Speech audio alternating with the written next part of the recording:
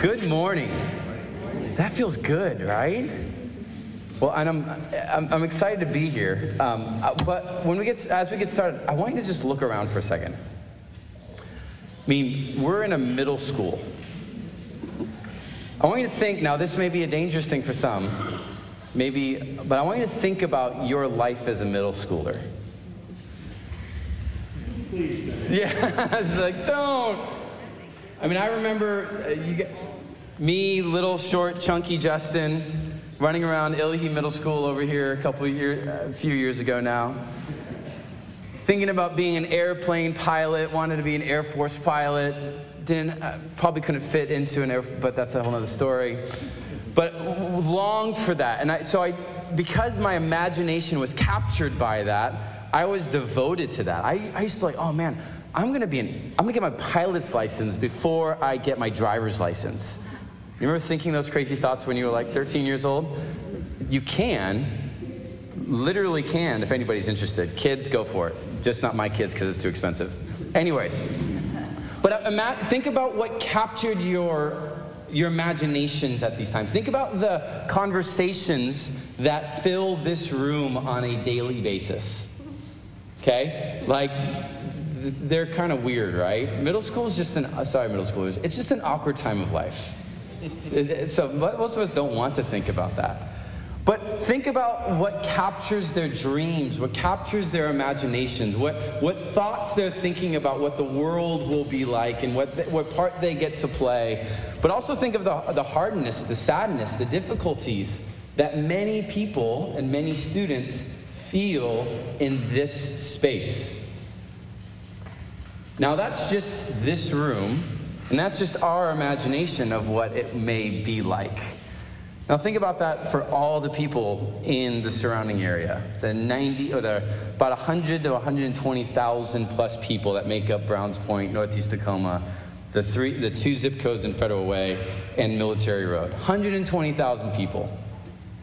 Their desires, their imaginations, their dreams, and how those imaginations and dreams lead them to be devoted to something, to lay their life down for something, to put their money, their energy, their time. Those imaginations lead to devotion. Those dreams lead to devotion. Many of you are living in your dream that you've wanted for a long time. Right? You're like, yeah, I'm there, I'm here. Many of you still have those dreams. Like, something's off, something's not right. I'm still not living out those imagined dreams of mine. So what do we tend to do?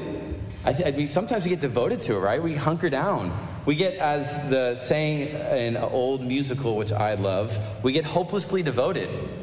I know somebody in the room was at one point in a Grease play, and I thought about asking them to sing that song. and I'm not saying who it was. I thought about it. Right now, on the spot, there's a stage, why not? But we get devoted, right? What we imagine, what we dream, we get devoted to. And when we get devoted to something, we tend to put our whole lives into it. So I want you to think about it, and I want you to do a little bit of a recon, if you will. Think about what your time and your energy and resources go to. Where are you currently devoted in your life? What fills your brain space? What fills your calendar?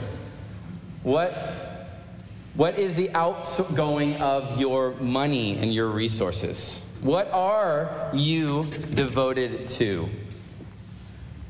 And what does it mean to be extravagantly devoted to something? Because in this passage, we see somebody who shows this pure, extravagant type of devotion. And this devotion kind of plays itself out in a few different scenes as we are in John chapter 12.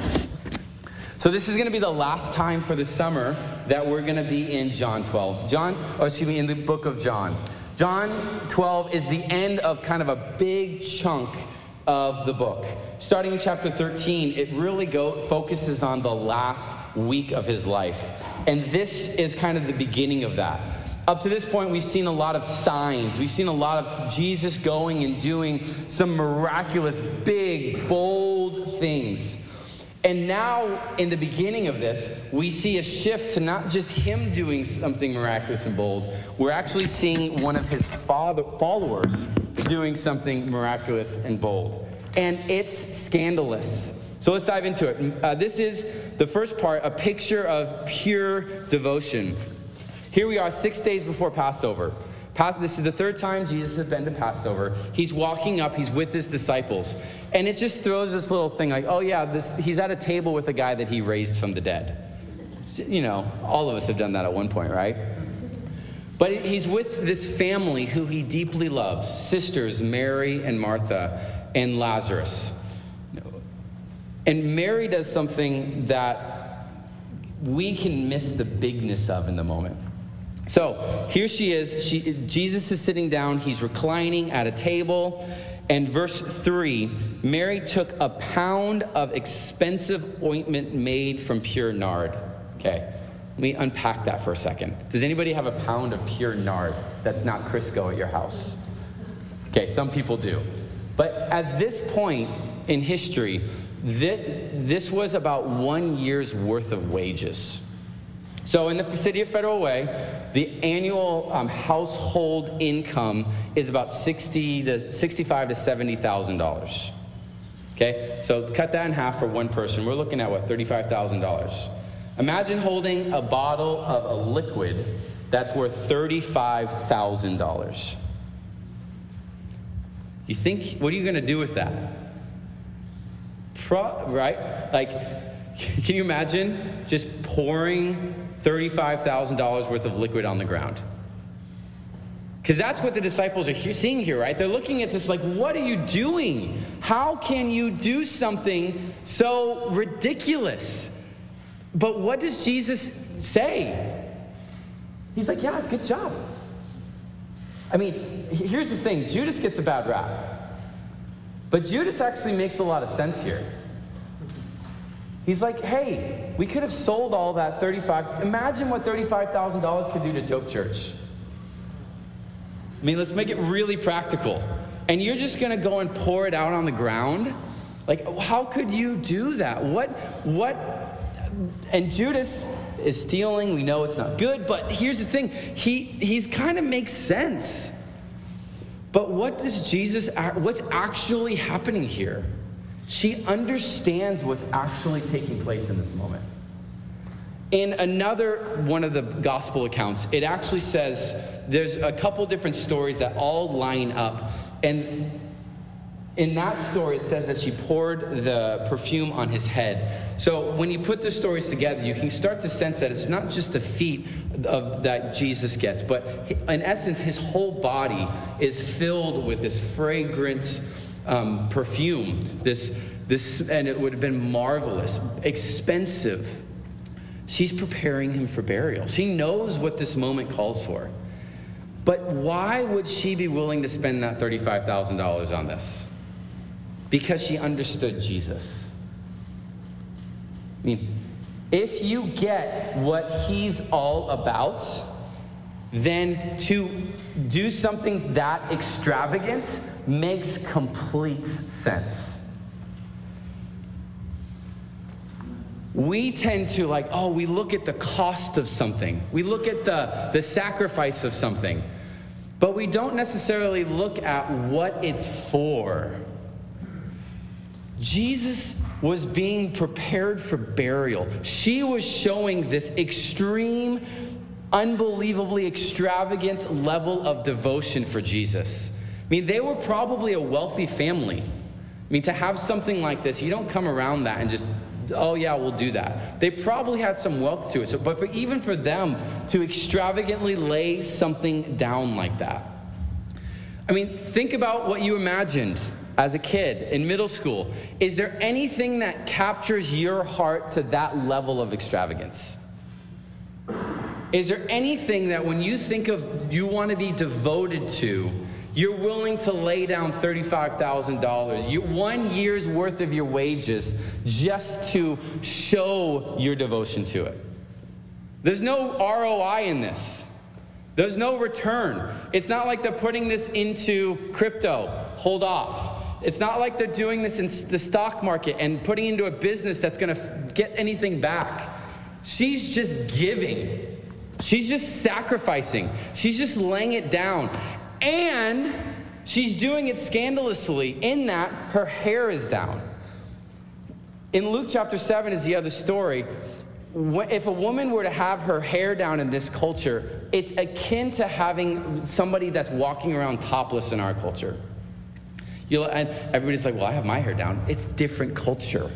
But for them, it was that was a big no-no. You don't show your hair to anybody but your husband. You don't let your hair down outside of your household. So not only is she laying down all that money in devotion to Jesus, she's also putting herself on the line there. And she's saying, I don't care what anybody else thinks about me. This is what I'm going to do out of my devotion to him. What I'm going to do for him. What in your life is your heart so captured by that you're willing to do that level of devotion? Is Jesus, what he's done for us, are you willing to lay that much down for?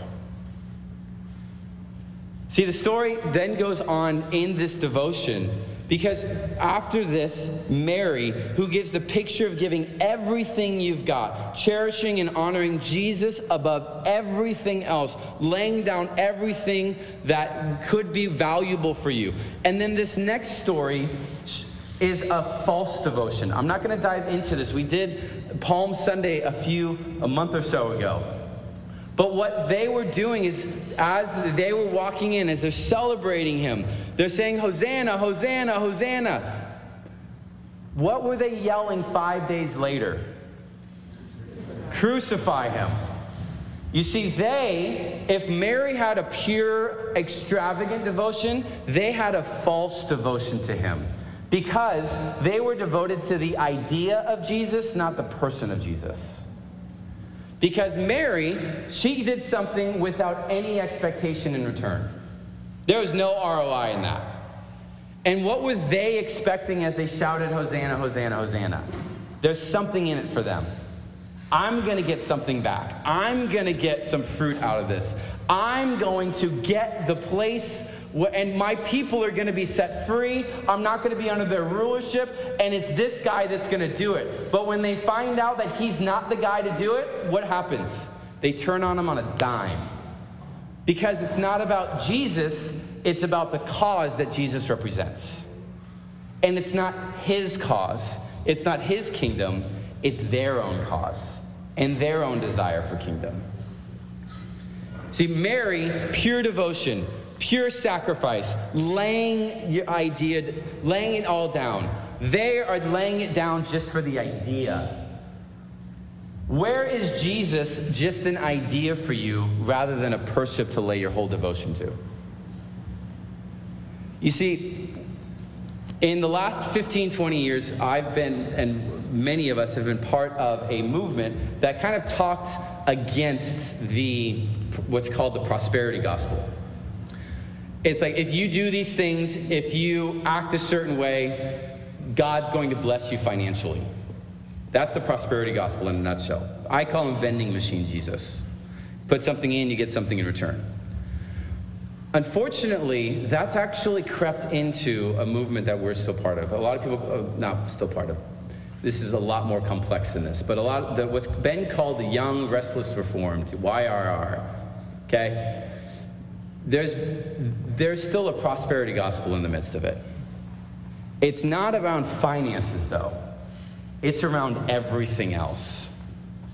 If you do these things, God's going to bless you this way.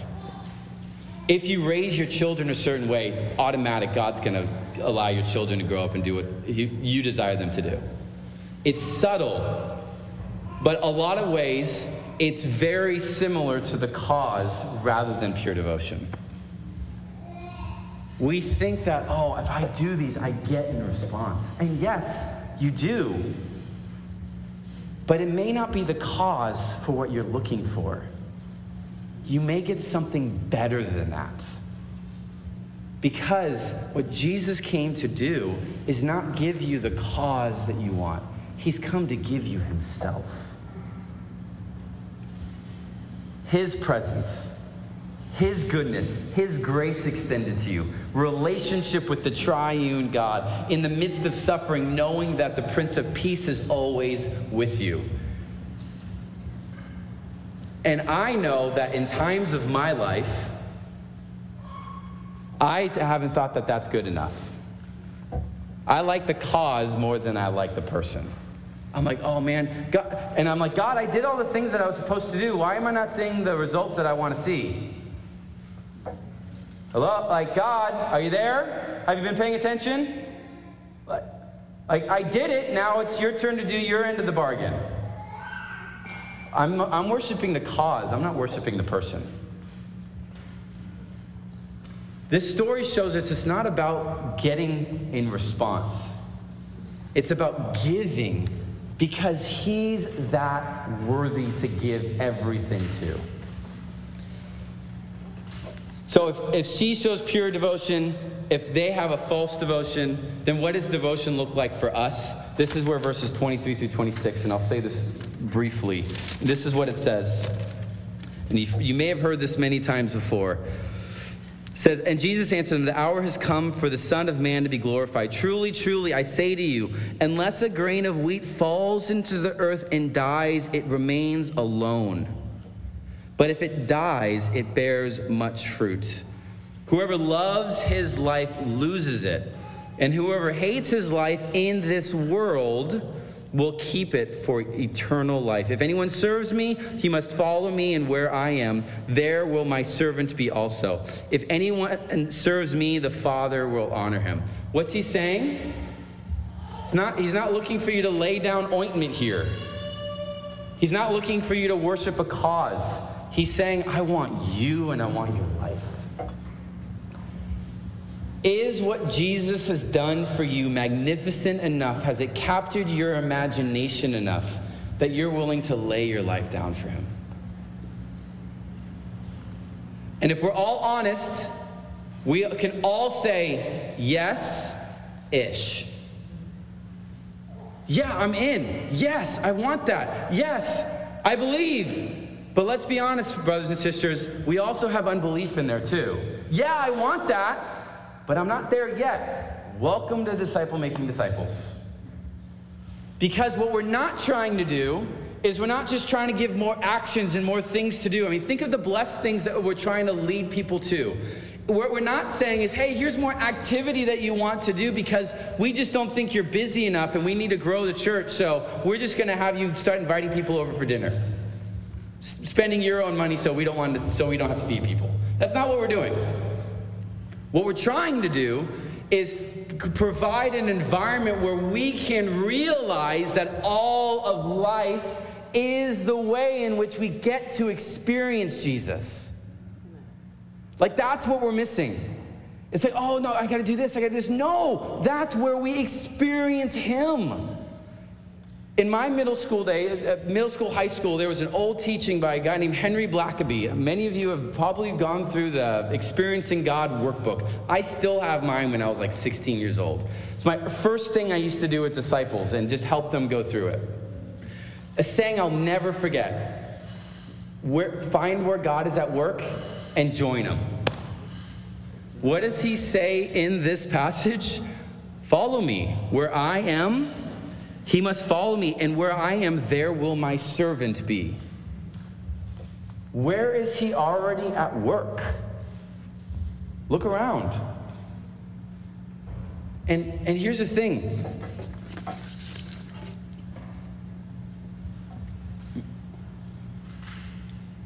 Okay. We're not earning anything. We're not looking for... Well, and we may go into this thinking that we're going to get something in return. Something practical, right? Return on investment, ROI. Brothers and sisters, do we really believe that he is actually good enough? That we get him? I was wrestling with this passage, and I was laying in bed. I got nice soft sheets. I love my pillow. I hate going sleeping at other places because I like my pillow. I'm a pillow snob. I'm willing to admit it. And I was just wrestling with, like, being uncomfortable for a moment. And I wasn't able to, like, I was kind of like rolling over, and I just was uncomfortable. And then this passage came to my mind. It's like, okay, are you willing to lay down your life for this? I'm like, I'm not even willing to lay down my pillow for things, let alone my life. Like, I don't want to give this up.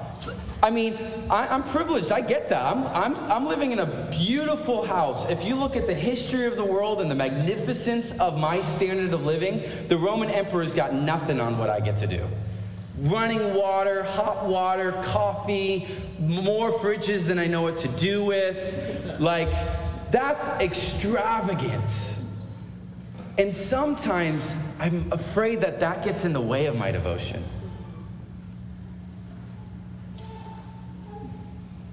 And I know in my life, I'm expecting return more than I want to admit. I want, God, bless me. Like, go, do your thing. And I know so much of my work and my vocation is God doing his thing and me just kind of showing up. Like, I work hard. I'm not saying I just sit around. Please don't hear that. Although me saying that is a voice of shame, I'll just stop there. Of like having to account for it. Like, yeah. That's why I'm getting a sabbatical. Okay. But there's this like, I want it, but God help me. Devoted. My prayer for us, for all of us, and even like leading into my sabbatical and leading to, and Justin didn't mention this, but if you have any questions or anything, we're just going to be hanging out over here to kind of a Q&A if anybody has stuff. We have some documents that are laying some things out. If anybody actually wants to read stuff, we wrote it out for you. For me, I was leading into this, okay, I'm just tired. I just need some rest. I mean, COVID and all that was COVID was just hard. So I'm looking forward to rest. As I was going through getting ready with my sabbatical coaches, and I had to do some exercises, not like physical exercises, like spiritual ones, praying and journaling, I realized that I was looking for just to get sleep. Honestly, I was like, I just need to take a break. But really, underneath that, and what the purpose of this is I just want more of Jesus. I wouldn't have said that. I just need everything to be moved out of my life for a little bit of time so I can get more of that. And what a gift. I just want to say thank you to the elders and you and putting up with it, not only putting up with me forever, but also just the ability to have this. I mean, what a gift. Unbelievable. I'm like, not everybody gets this, but thank you, God, that I do. And a lot of it's like, God, I need you. I don't want this other stuff, but don't be shy in giving me the other stuff. Right? That's the messiness of our hearts. Like, I want you. Just give me more of you. In the midst of all that we're calling for the Summer of the Blessed, in the midst of all that's going on in all of your lives, in the midst of coming here to Sunday mornings and all these things, the call is not do more. The call is, do you want more of Jesus? Are you devoted? Do you want to increase that? Because here's the thing, Jesus already knows where you are not fully devoted. And he loves you anyways. He knows where your heart's not fully in it. And he says, yeah, but that one's mine. He knows where your sin gets in the way of living out who you are in Christ. And he says, I paid the penalty for that already. Just come to me, all you who are weary and heavy laden, and I'll give you rest. It's not just getting sleep. It's getting him. This summer, as we live normal life, as you are led by the true head of the church, Jesus, the heart is just give us more of him.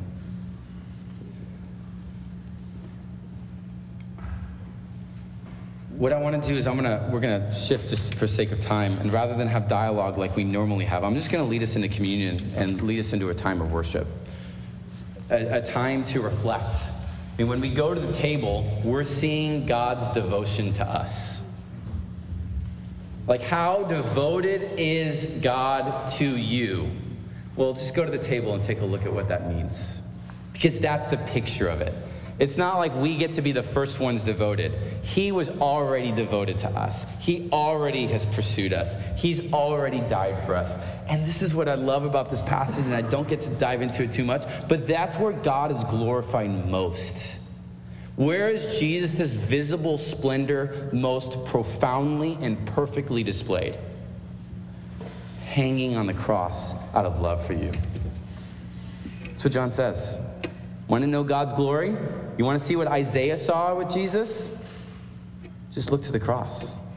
Look to his love for you, his sacrifice for you, the body being broken for you, his blood being shed for the forgiveness of your sin. We don't have to muster up devotion to him. We first have to respond and receive to his devotion to you. We don't pursue first. He pursued us first. So this is what I want you to do. There's a couple communion spots over your left and right shoulder, respectively. I'm going to invite you to just go to the table and grab the elements, and then go ahead and come back to your seat. We'll do like we did at Easter. We'll all take together. So Chris will come up and start playing. We'll interrupt during the middle of it, and we'll take communion. So go ahead and do that. I'll pray first. But I want you to receive this. And as you think about how you are devoted, as you respond and sing towards that, I also want you to think, what did he do for you first? What do you need to receive from him? Mary, who laid it all down, her brother was raised from the dead. She experienced the person of Jesus and life in his kingdom. And so she responded, bathed him in all of that.